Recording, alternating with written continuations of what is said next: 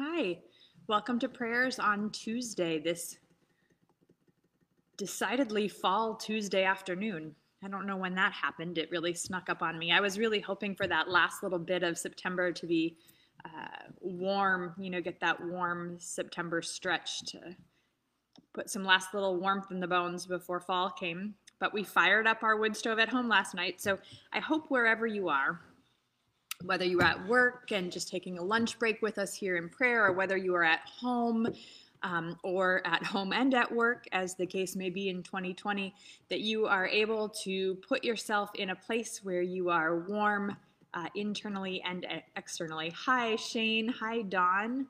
It's really great to be here in prayer with you this afternoon. I'm going to be using two separate prayers.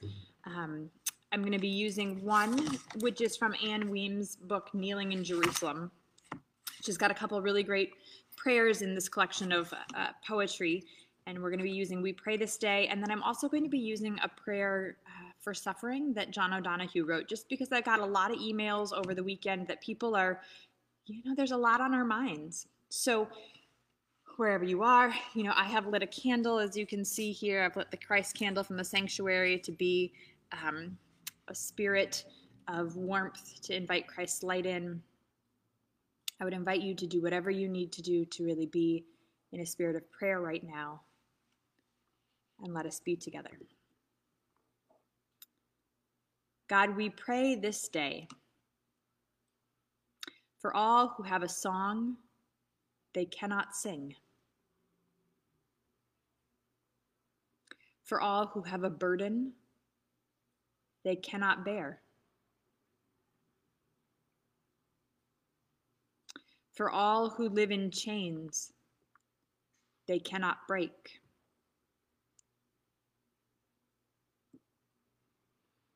for all who wander homeless and cannot return, for those who are sick and for those who tend them,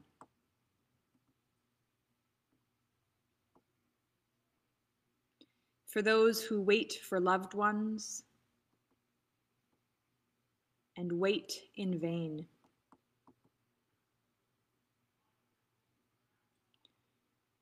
for those who are attending school and for those who tend them, for those who live in hunger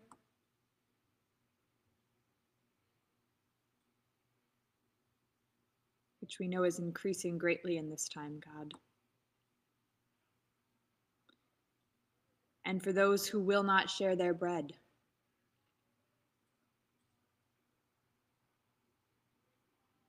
For those who are misunderstood.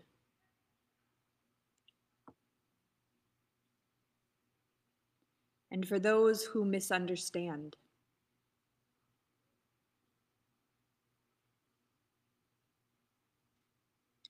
For those who are captives. And for those who are captors.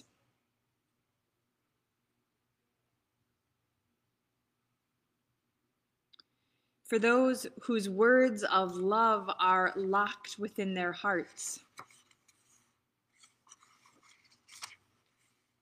And for those who yearn to hear those words.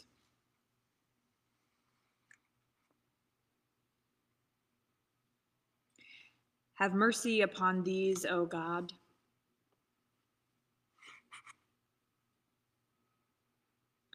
Have mercy upon us all, particularly as we find ourselves in this prayer, with burdens that feel to be too much,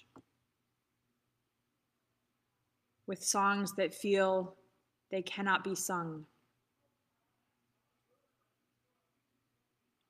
for chains that feel too heavy to break, for loved ones we wait for, perhaps in vain, for those among us who are hungry and those among us who do not know how or will not share our bread, For those of us who have words of love locked within us, and those in our lives who long to hear those very words, God, we pray. And for all of us who suffer, may we be blessed in the holy names of those who, without our knowing it, help to carry and lighten our pain. May we know serenity when we are called to enter into a house of suffering. May there always be a window of light to surprise us. May you be granted the wisdom to avoid false resistance. When suffering knocks on the door of our life, may we find a way to glimpse its eventual gifts, but may we not have those gifts imposed upon us.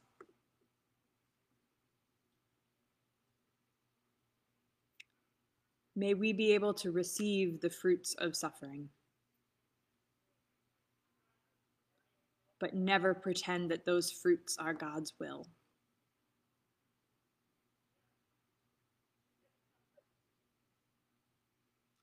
Or rather, the suffering that causes them be God's will. May memory bless us and protect us. May memory bless us and protect us in this time when the future seems so different. But may it bless us and protect us with the hard-earned light of past travail, to remind us that we have survived before, and though the darkness now is deep, we will soon see approaching light. So may the grace of time heal our wounds. And may we know that though the storm might rage, our God is with us.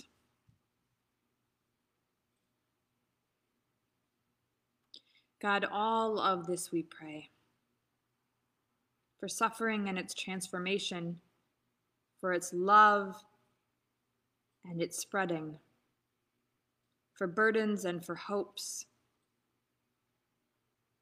for darkness and for light, and for each one gathered here this day. And we pause now to hear one another's prayers, whether they are typed into the chat section, whether they are muttered aloud in the space where we find ourselves praying this day, or whether they do not yet have words to be expressed.